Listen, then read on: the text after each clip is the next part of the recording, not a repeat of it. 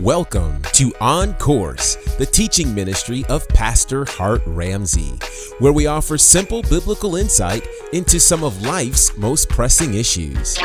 What if I told you that a lot of the pain and difficulty and adversity you're experiencing is simply God aligning your now so you could be prepared for your tomorrow? Prepare for the next few minutes to be encouraged, enlightened, and inspired. Let's join Pastor Ramsey and get on course. What's going on, family? Hey, it's been a minute. And it's good to be back. It's your man, Gerard Bonner of Bonnerfied Radio. And of course, we call these sessions Heart to Heart as part of On Course with Hart Ramsey, where, of course, we get the opportunity to hear from the heart of God by way of the man of God. And of course, that's the one and only Pastor Hart Ramsey. Pastor Hart, how are you, sir? I'm doing good, Gerard. I love these video podcasts. They feel good, don't they? They sure do. They sure do. Get a chance for people to see our faces when we yes when we're talking, and our reactions, because they are what they are. And so there's been a lot going on in our world. Of course, you recently celebrated a birthday, so again, happy birthday to you. Thank you, man. Thank you. It was eventful. Yeah, I mean, like, there's a bunch of stuff happening. You were telling us before about the birthday tree and all of those things. It's been a different kind of year for everybody. And so I would imagine it's been a different kind of birthday for you. What was it like celebrating a birthday in these pandemic streets? Because you're usually traveling, you're usually all over the place. What was that like for you? Well, it was different. You know, my wife and I are taking this social distancing thing very, very seriously. And so we've not really been anywhere outside of Dothan. We traveled to Montgomery a couple of times to check on the ministry up there. Okay. I have not been to Atlanta one time since March. Wow. Where my community city congregation is, where you guys are. Yeah. And we've just been playing it safe because we take it seriously. On the average, you know, our church buried 2 people per year, 2 members per year, and then there's some of their family members. This year we buried 14. Good Lord. And so we take it very seriously. So the birthday pandemic thing was funny because my wife is super creative. Yes. She put up a birthday tree, of course, you know, with a gift to be opened every day, and it was fun. It was fun, but it was you know, isolated. So it was sure. Yeah, I can imagine. So now we've been, it's been about officially 6 months since this pandemic has started. Man, how has it impacted you? Because one of the things that I've been seeing, and I know you've seen as well, churches and pastors, and we've talked about it over time on the podcast, the impact, but it's been 6 months and most churches aren't back to regular services. Most are still virtual. Some have started instituting some things. How have you been holding up during all of this? Well, you know, for pastors, it's difficult because to qualify to be a pastor, you have to have a pastor's heart. Yes. Your heart is for the people, for their welfare, for their spiritual development. We almost see our congregations, the ones who are really called the pastor, as members of our family. And so, you know how it is when you haven't seen a family member in a long time. Yeah. And then there's a concern for spiritual welfare because fellowship is a critical part of the church members' growth. Yes. For a church to be a church, for us to remain spiritually healthy, there's certain things we need, and fellowship is at the top of the list, one of the top 3. And so it's been difficult not knowing what's happening with the people. Because, Gerard, here's a strange number. Most churches throughout the United States are reporting a 60% disappearance. In other words, the people that are engaged are seriously engaged, but there's 60% of the people, we don't know where they are. Wow. They're not responding to anything. They just, whatever is happening with their lives, they're just not there. And so it doesn't mean that they're gone from church. It just means that they're not maybe social media savvy, or they're internalizing what's happening with them, or they may be distracted, or some people maybe have even deconstructed their faith to a point where they're not ready to engage with church. And that's a topic that needs to be had about this thing about deconstructing our faith in these times, because it's a big deal. A lot of people are doing it. Yeah. Well, maybe we should dig into that, because I think I've seen, and we've talked about it a little bit, this has been like the perfect storm in 2020. I mean, it started with, well, you could argue it started with Kobe passing away back in January. And then we had the advent of COVID-19. Everything was shut down. Then we start hearing about Ahmaud Arbery and Breonna Taylor and George Floyd, and people are now leaving these social distancing moments to protest. And then we've got an election. I mean, like, there's just a ton of stuff that's piling up on people. Let's talk about deconstructing faith, because I think people have had a lot of faith questions. And in terms of how can all of these things happen at the same time, and then wait, as a believer, I can't get to church. Right. So you know, the deconstructing faith piece begins with the fact that we have to first speak to the issues. God is very, very strategic. Nowhere in Scripture, I was talking to a very good friend of mine as a prophet, and nowhere in Scripture do you ever see a plague hitting the land and God is not behind it. And you know, we had a podcast where I told you, I don't believe God is doing this. In other words, I don't believe that this is God trying to hurt people, or this is some kind of judgment. But what I believe, though, from Scripture is that every time you see a plague hit the land, God has allowed it. God is trying to get something from people. He's trying to free someone. He's trying to do something. In this case, I believe the church had become something it was not intended to be. Both, when I say the church, I speak of both white and black, and I have to make that differentiation because they're not the same church. No. You know, when it comes to from perspective and from appeal and culture, the black church is a church that was birthed out of rejection and struggle. The black church was formed because of the black people in America were rejected by the white church. Yes. They wanted segregation in every area, so the black church was born as a necessity. The white church exists on the basis of pride and the premise of supremacy. And so both of those entities in America are being challenged to the core. The deconstruction piece is that the things that we've built upon the foundation of Jesus, they have to be kind of taken apart so we can get back to the core of who we say we are. And a lot of people are finding that they weren't really Christians at all. What they were people who became infatuated with church. With the things of the church. For some of the white brothers and sisters, maybe even the black people, we became addicted to the culture of church, to the pep rallies and prosperity and the different things that came with being a Christian in the 20th and 21st century. So I believe that deconstruction of faith is necessary. And I don't think it should be a negative spin put on it. If people are searching for maybe their African roots or their cultural roots as it relates to their faith, that's not a bad thing. It's not a bad thing.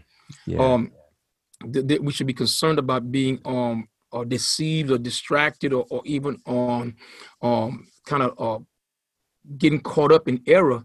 But I think even that the Lord is prepared for. I believe it's a good thing. If you deconstruct your faith all the way down to the core, to the foundation, and you find Jesus there, if your testimony is all the other stuff is cool, but I just want Jesus, then now you have something to build on. Yeah. You know, we embrace a lot of different things in our faith. A lot of us tolerated a lot of things in our own personal lives and from other people. That's true. So I think this is good. The deconstruction of faith piece is good. I believe that. What about this? We were deceived into believing that you had to see God from a Eurocentric perspective to be accepted by God or to be a true Christian. When in reality, the Bible says that God is the God of the nations. He's the God of different ethnicities and cultures. In heaven, we're not going to be clapping on the 1 and 3. I mean, right. In heaven, God is a God that loves multiple expression. The Bible says in 1 Peter, chapter 4, verse 10, that God has a multifaceted grace. He's a God of all nations, all peoples, and he loved what he's created. For us to reduce it to say you have to see it from this perspective is a Crusades mindset, where armies were sent out by the Catholic Church. And I want to make this statement before I go further, is that the 3 C's that to me corrupted Christianity. The 3 C's were Catholicism, capitalism, and colonialism. Catholicism, capitalism, colonialism. The Catholic Church, we don't see it this way today, but back then, the Catholic Church was the most powerful entity in the world. Right. the Roman Catholic Church. Out of that comes capitalism, this desire to monetize everything in every way that led to covetousness and idolatry. And then number 3, colonialism, the need to go and conquer other lands under the Christian flag, force them into a Eurocentric Christianity that really wasn't the true Christianity at all. It reeked of certain beliefs and ideologies and philosophies that were not right. It formed a sociology, and forgive the words I'm using, but it formed a social construct that God never intended. And I think that this is God tearing stuff down. He's tearing down idols. He's tearing down false beliefs, and he's going to the root of issues. Hatred is at the root of racism and all that comes with it. And so God is getting his church cleaned or cleansed out, because judgment does begin at the house of God and with God's people. Ooh, that's a lot to digest. Yeah, it's a lot. It's a lot to digest. And I seem to remember you talking before about the need for a church cleansing. Yeah. And I don't know that any of us expected it to come in this way. Right. And it's so interesting to me to watch so many people still say, I can't wait to get back to normal. Right. and I actually think that's almost like a nervous tick. Right. Yeah. It's like really them saying, I'm so uncomfortable with this unfamiliar place that I'd rather go back to, almost like when the Israelites said, hey, take me back to Egypt, because like this right here is crazy. And it kind of feels like they're saying that, but they don't really know what they're saying. Yeah. So, crazy question, which I'm sure everybody wants to know. How much longer do you think we end up in this scenario until, kind of the church is cleaned and purged into the image that God wanted it to be? How much longer do you think we end up in this space? Well, I can give you my opinion, but when you look at biblically, things like these things always lead to some type of persecution. Wow. The religious, the early church was persecuted by Rome, but more importantly, persecuted by the Jewish religion. And so I think the true church is going to experience persecution from the far right, and then eventually from the far left. These extremists, and I call them extremists because they need to be extreme to feel secure. Yeah. The only way that you could both have your will and God's will in the same setting is to be extreme. Think about that. You have to be radicalized, because what Jesus requires of us is that we lay down our will for his will. Right. Thy kingdom come, thy will be done. Right. But there's a way, they figure out a way to get their will and God's will too in their minds. And that is to be extreme right or to be extreme left. Wow. And then and in doing so, you have the luxury of recreating God in your image and after your likeness. Ooh. So you actually, God becomes an idol. He becomes your genie. He becomes your hitman, so to speak. Mm-hmm. What I think is, first of all, I think that we are not in the worst of it yet. I think the worst is yet to come. And I think in the worst, when we get into the middle of the furnace, I think that's when you're going to start to see who's who, and there's going to be a real return. The powerful and the positive thing, Gerard, is when we get back, when the heat comes down, and the people who are for Jesus stand for Jesus, then the miraculous will invade. We're going to see God doing amazing things, and it's going to get the attention of a lot of people who are not believers. Mm-hmm. The people who are committed to a certain political ideology or certain religious theology that is man-made, they're going to suffer a lot. And so I want to suggest us that we be open to what the Lord is going to reveal, what he's going to show. Mm-hmm. There are going to be a lot of signs and wonders, and there will also be false signs and wonders.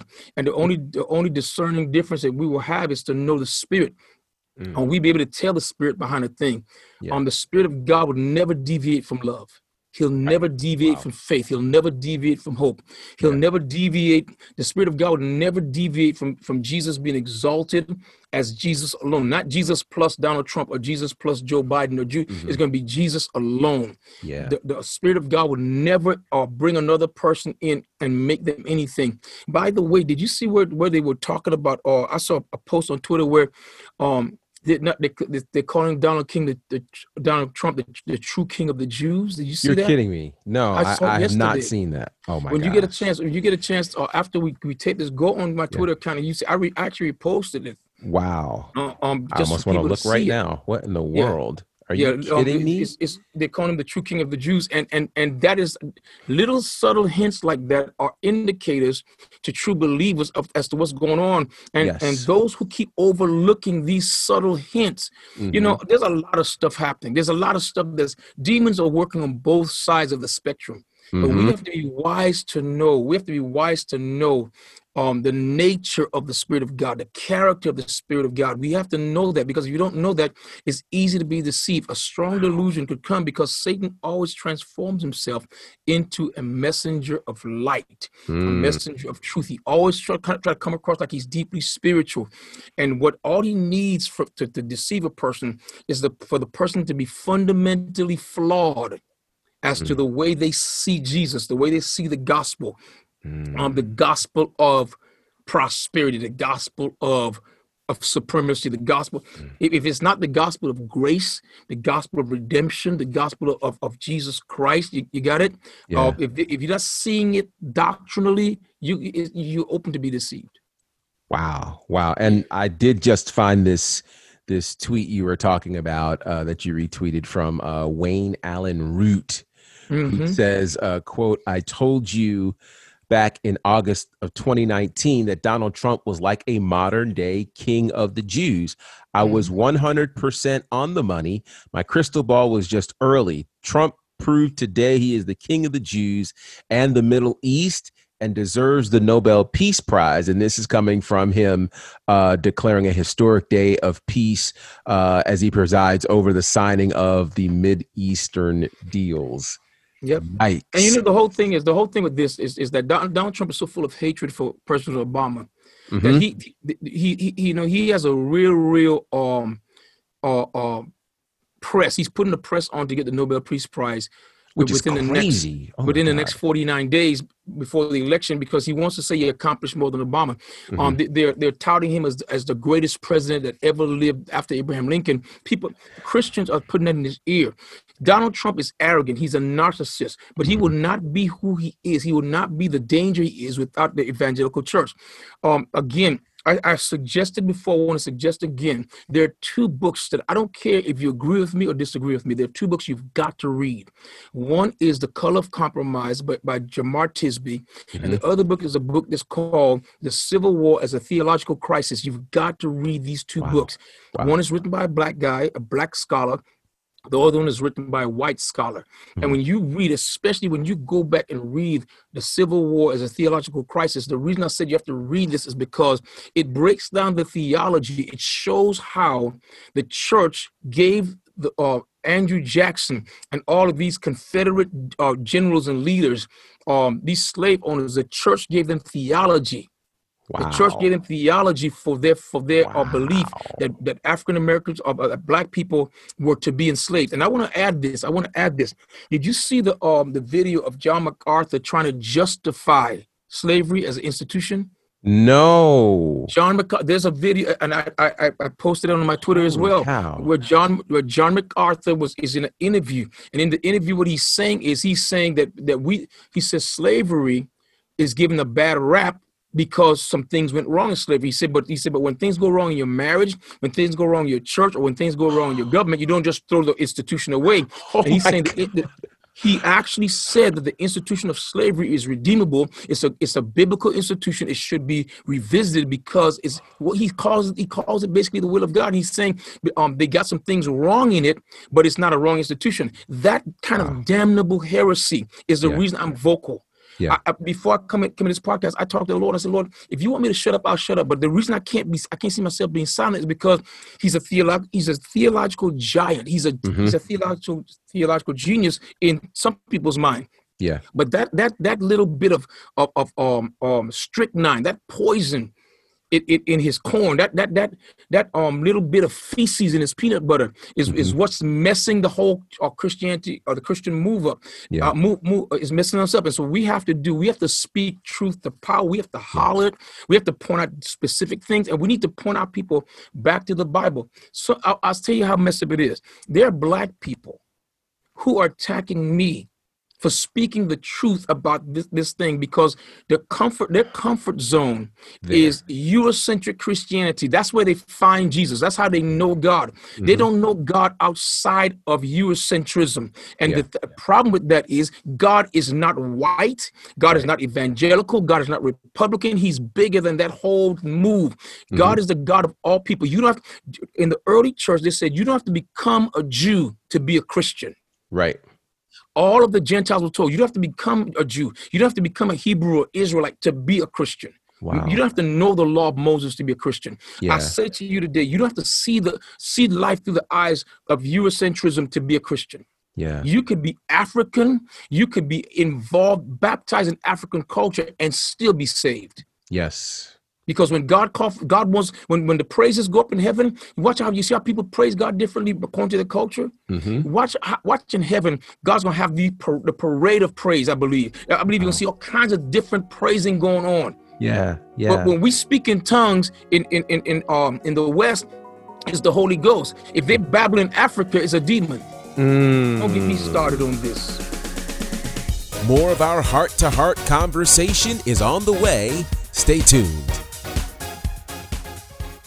Imagine being filled with a peace so deep that the world around you can't touch it. Pastor Hart Ramsey is on a mission to help believers understand what it means to have a healthy, prayer-based relationship with God. He's doing that through his brand new book titled Seeking Answers, Finding Rest Through Prayer. Prayer at first was a struggle because, it really takes faith to pray. You have to trust that God is like a person. He's a real person, and that he's the one that invented the concept of prayer. In this book, you'll learn how to ensure your relationship with God is based on a new and improved covenant, which dangerous prayer habits to avoid, and what to do when prayer doesn't yield the answers you want. It's time to trust God enough to make your prayer life truly about Him. Yes. Pick up your copy of Seeking Answers, Finding Rest Through Prayer from Hart Ramsey, available now at Amazon, iTunes, and wherever books are sold. Oh, yeah. Have you subscribed to Hart Ramsey's Uplift?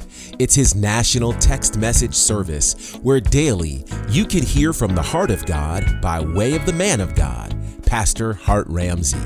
To receive this daily encouragement, text the word uplift to the number 334-310-4278. Again, text the word uplift to the number 334-310-4278. Uplift your spirit, encourage your heart, and empower your walk. Subscribe today to Hart Ramsey's Uplift.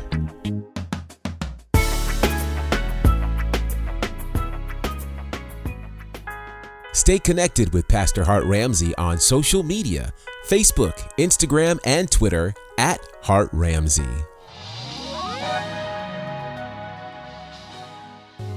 Let's go back into today's heart-to-heart conversation featuring Pastor Hart Ramsey. No, you're so right, because and I don't think we even think about how even living in Black church, how much of that has been influenced by our Caucasian counterparts, right, to the point where when we do see our African brothers and sisters, we automatically think, oh, wow, that's demonized. Oh, wow. Yeah. Which was the big deal about, the whole Beyonce thing, and because it showcased African culture. Right. And it's amazing how most of us don't even know enough about African culture to accurately call it demonized, but we call what we're unfamiliar with demonized, which is an unfortunate thing. And it's why, you were saying people were attacking you. We as Black people don't often realize how uncomfortable we get when a system gets shifted. Or when a system, we say we want things to change. Well, for it to be changed, it's got to be completely uprooted, which means somebody's going to be uncomfortable, wildly uncomfortable. And one of the things is that we don't do is that we are so ignorant. I'll be honest with you. When I was in school, I didn't like history. As a matter of fact, I remember in college. This is a funny story. In college, they gave me, there's a point where your schedule comes out, and whatever reason, they gave me history of Western civilization. Okay. And I sat in that class for one day, and I said, I can't do this. I want to change it immediately. I can't. I want to change it to something else. I hated history. And the problem with us now is, and I think we have an aversion to history because as they say, the winner writes the narrative. And most of it is crap. Yeah. Most of it is a lie. You let Jane Elliott tell it. It's been they changed maps, they changed dates, they changed names, they changed scenarios to make it, to whitewash all of history. And so we don't like history, but I think it behooves us to go back and study history from different perspectives, because if the root of the situation explains the fruit, the Genesis really the Genesis is what will give you a revelation. You can't have the one without the other. We are in a time, Gerard, where the church talks about, and we haven't been preaching about this in decades, but with emphasis on the blessed hope. I believe that what we're seeing is the shutting down of the world systems. From the church point of view, and the world system be unified to the point where, because you have to understand something, according to the book of Revelation, the world system that will produce the Antichrist and the beast and the false prophet, this system is a religious system. Babylon is a religious, financial, social system. The three amalgamated into one. There's religious Babylon, which gives spiritual power, demonic power to this whole false system, and then there's financial Babylon, which gives it its financial clout and its ability to cut people off from buying and selling without the mark, and then there's a social Babylon, which produces the peer pressure to convert or proselytize people into that way of thinking. And so we are seeing, according to the book of Daniel and the book of Revelation, a shutting down of the world system. We're closer to our salvation. When I say salvation, I'm speaking of the coming of the Lord than ever before, but we don't want to call it that. Yeah, this is what this is. Daniel said in those days, I think in Daniel 12, knowledge shall be increased. And look, and all the information is coming at us. When you talk about the perfect storm, all this stuff happening, but what we're missing is our capacity. Look at how our capacity is expanding. To process information. And then the Bible also says in this same place that the enemy, or the spirit of Antichrist, not the man, but the spirit, and there's a difference. The spirit of Antichrist will seek to wear out the saints. Will seek to wear, and that's what this is about. What you're seeing is we are being worn out. It's like the enemy is coming. One thing, the news cycle is so fast and furious, and it has us just not knowing where we are, where we're going. That's an attempt to wear us out to the point where we say, I don't need this. I'm just throw it away. I'm just live my life and just die when I die. That's not the will of God for us. The will of God for us is to know that we're closer to the end than the beginning. This is a time right now where if you don't believe anything else, believe Jesus. You press into the Lord, you go back to the foundations. And I want to add this: church members, we need to fellowship. I know we can't be together right now, but when your church is online, get online with them. Keep giving to your church. Keep connecting with the people, with your leaders. Don't be out there by yourself. These are dangerous times to be hanging out by yourself. You need a crew. And I suspect that the crew that God just connected you to before this started, or the crew that God just separated you from, to get to the new crew. Listen to me. Take that seriously. Okay? The first things and the last things are important. That's so good. And I've had this recurring thought, and it's so interesting because, early on, or at least for me, church I grew up in, forever talked about the return of Jesus. Like it was, we heard rapture, rapture, rapture all the time growing up. And then, of course, once, there was that moment in, I think, 88, I'm dating myself here, but at the moment in 88 where people, somebody thought that there was some prophecy or whatever that the Lord was going to come in October of 88 and people were selling all their stuff or whatever. And then that didn't happen. And then, of course, we had Y2K and people were certain, it didn't happen then. Well, I think for me, probably during these last 6 months are the first times that I've really had the thought, I wonder if all this is happening to like actually make us want the return of Jesus. Mm-hmm. Because it's been so, and it's not gloom and doom, but it's just been so bad. Like, particularly as Black people, as a Black man, I have probably more now than ever felt the weight of what we've been carrying this whole time, and then to feel like, it's not safe to be Black. It's not safe to be a Christian. Like none of this stuff has the safety and security that we thought it had at one point. And so for me, it's almost like, well, okay, Lord, is this supposed to be the thing that gets me excited about you returning? Because I hadn't been excited about it. Like I don't want to sound like I'm not that great of a Christian, but I get it. It's like, you live, you get married, you have babies, like you have aspirations and things like that. And it's like, don't come yet, Lord. But yeah, because I got things to do. I got things to do. You know what I mean? But now it's like, it's not so bad. Even so, so it's a crazy time. And I was talking before because I think I'm concerned about a lot of people now, probably more so than I've been before, just because you start to see how fragile people are right now and how not just our constructs being destroyed, but some of the things that provided therapy to people, like church, like fellowship, like sporting events, entertainment, all of those things are gone as we know it.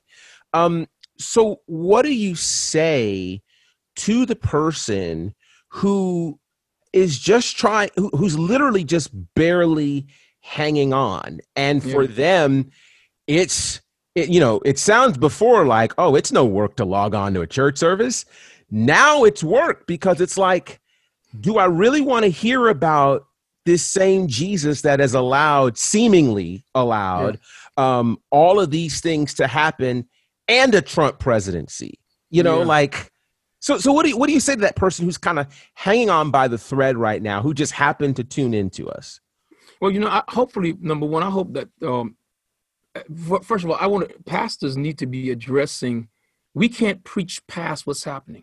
Yes. Our messages have to be relevant to what's happening right now. Totally. It has to be in context. We have to talk, we have to speak to it. That's the first thing. Yeah. The second thing is that don't underestimate the power of a short attention span. A lot of what was revealed to me is I have a terrible attention span. I'm so distracted. I'm so accustomed to multitasking, Gerard, that when all the other things shut down and I was only focusing on a couple of things, I felt like imbalanced. Got you. And so we need to I think pay close attention to how we pay attention and really make ourselves focus. Okay. My wife and I, we, like I said, we're taking the social distancing thing very seriously. The other day, we went out to a local park to walk the trail. Yeah.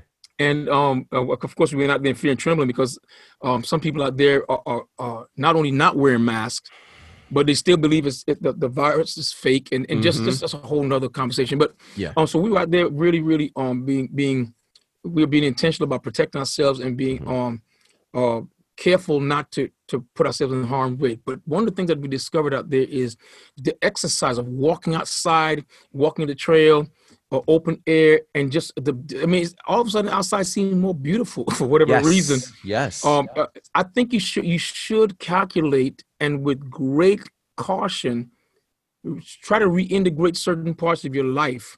Mm-hmm. I would not go to crowded areas. I would avoid them as much as possible. Mm-hmm. But like if you have, like we go to store, we go to grocery store, we do the necessary things. Yeah. I think like for our church, I was talking to the pastors the other day and I was telling them, listen, we have to now start to figure out ways to start to re-implement or to restart our fellowship. Our building in Dothan seats 2,500. The building in Montgomery seats 1,200. Yeah. If we start out saying, okay, we will start with 10% capacity, and do 250 in Dothan and 120 in Montgomery, and then to have 2 services in each location. Yeah. So after the first service, we take an hour, we clean everything, we sanitize, and then we bring the second group in. Yes. We are able to do that, and it's something that we're looking at doing. But we were really studying it. We're being cautious, but reintegration is a very important part. And let me add this: while it seems like this is the first time that this has happened, it is not. In the 1900s. It happened in 1918, or the Spanish flu was a big deal. Yeah, killed a lot of people. Had different challenges. If you go back and look at the pictures from, just Google 1918 Spanish flu, what you're going to see, people wearing white masks. Wow. They were going about their regular business, but they were white masks, had to sanitize their hands. It's the same thing, and they had the same notion that the Lord can come any day. That was 100 years ago. Wow. That was 100 years ago. Wow. So a day with the Lord is 1,000 years. 1,000 years is a day. Right. So I want to say this. It's going to sound weird to you. Yeah. This may not spell the end of the world, right? But it may spell the end of our world. That makes sense? Oh yeah. Yeah. See, the word world in the Bible can mean the cosmos as the universe, or it could be aeon as in the age. What we have just experienced is the end of an age. Our world as we know it ended, and the danger of that for people who are older, it may mean that we may run out of time before it gets back to some semblance of what we were accustomed to, or even get to a new normal. We may run out of time. Some people may go to be with the Lord. Yeah. You see, others of us will be here for the birth of a new era, but we may not be around to see it totally unfold. Like a lot of people in the 1918 Spanish flu who survived it, they didn't see what the world became. Because you have to remember, 100 years before that, slavery was still in strong force. That's true. The Spanish flu, if the Spanish flu came 30-something years, I say 30 to 40 years, if not 50 years after slavery was abolished. Right. You see what I'm saying? So the birth of the Klan and all this stuff was still fresh. There was still a Reconstruction, and the world looked like it was pointing in a certain way. A lot of people who died and went on to be with the Lord, or the people who are savages who are lynching people and stuff, who died and went to their reward, or to their penalty or punishment. So is a better statement. They have no idea of what it turned out to be. Right. Wow. And so it again, the end of the age has come upon us, and we need to be wise. It's a heavy discussion, but it's real. Wow. You just unlocked a thought that I had never had before, which was this idea that it could be the end of our world and not the world in general. And yeah. Here's the thought, which is crazy. Oh my gosh. Okay, let me see if I can phrase this right. For many Christians, the concept of the rapture is our ultimate escape. Yeah. And I think for a lot of us, the reason that becomes part of the conversation is it's another space of escape from where we are. Yeah. And maybe, just maybe, it's not time for that escape. Maybe it is time for us, as you said, to really be part of the dawn of a new age and a new era, which is certainly uncomfortable, but something not being comfortable doesn't necessarily mean the end all be all. Right. Which then means we have to start gearing up for, what does this look like? Like, okay, if you're not going to take me out of this, Lord, and I have to endure all of this, what are the things that we're going to need to be able to kind of walk this out? Which is just food for thought. That's just my brain, working like this. Yeah. What I wanted to ask you for sure, which again, this is a heavy conversation, because you've been, and I got to applaud this, and I've been meaning to do this, your connection with pastors during this pandemic, I feel like has just been a godsend. Because, you know this probably better than anyone. most pastors are isolated in their thinking and don't necessarily reach out to each other as they should. They may reach out to their specific circle, but if there's someone who can perhaps help them, they may be too scared to reach out, too proud to reach out, whatever. But this Zoom call and the other things that you've been doing, I think are really, really monumental. Talk to us a bit about why you decided to go that route and provide this resource for them. Well, a lot of pastors have been reaching out to me on the side, just asking me questions. Pastors are people. Yes. And I love pastors. I love pastors because I served in pastoral ministry. Before I became a senior pastor, I served pastors from 1983. My first year in ministry, wow. I served my pastor. I was at his house all the time. My second pastor, I was at his house all the time. Mm-hmm. I only had 2 pastors before I became a pastor. Wow.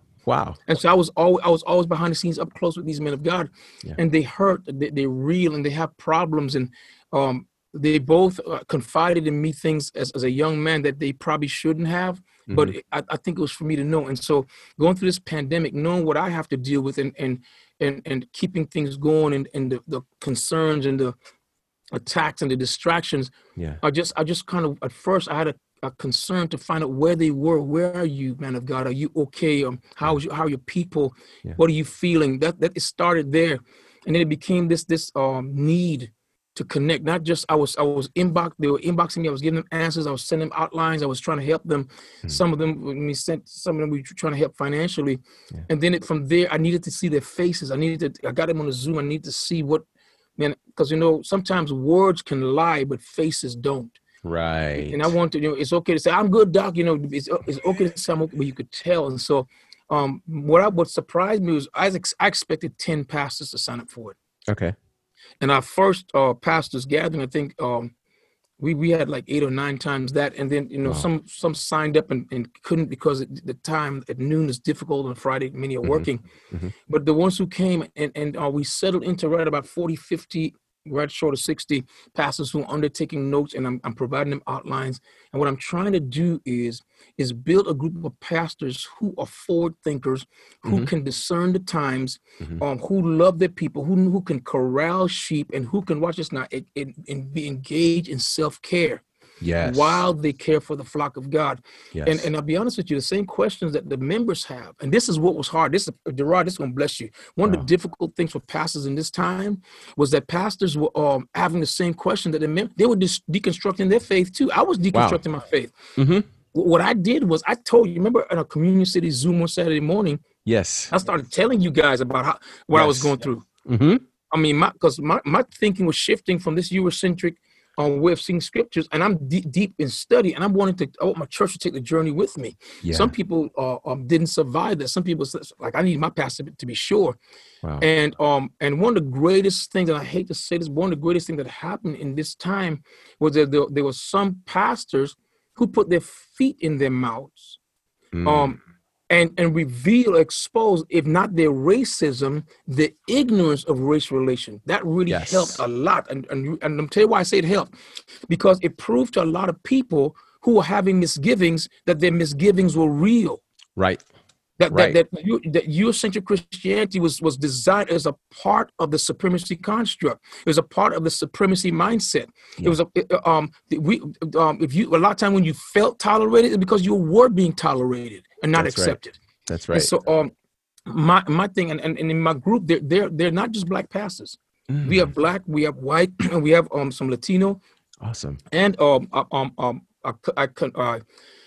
I have conversations with at least one Asian pastor as well. And so this is something that I believe God has put in my heart, and something that I believe is going to grow. Yeah. I think it's incredibly necessary. And again, I think pastors are often they've always been forgotten as people, but I think now more so than ever, because there's this expectation for folks to figure out how to do church in a pandemic. And many of them weren't equipped to do church in because nobody planned for a pandemic. So, I mean, like, even for those who had been streaming the whole time, you'd been streaming a full service with people and everything else. Well, when the people are gone, but what do you do? You know, Right. so it's been a lot. And so I know many have thanked you, but I just want to thank you because I think it's an amazing resource that you're doing for people. So we're going to wrap up this session. We've given you a lot to think about, folks. So I'm sure you're going to have to say something. So we want to hear from you. Of course, you can reach out to Pastor Hart on social media at Hart Ramsey. And we'd love to hear from you on social media as well, using the hashtags either Heart to Heart or On Course. And we can check out your comments, your concerns, your questions, and all those types of things. Also, make sure you subscribe to our podcast, which you can check out wherever it is that you get your podcast. And join us next time as we get On Course with Hart Ramsey.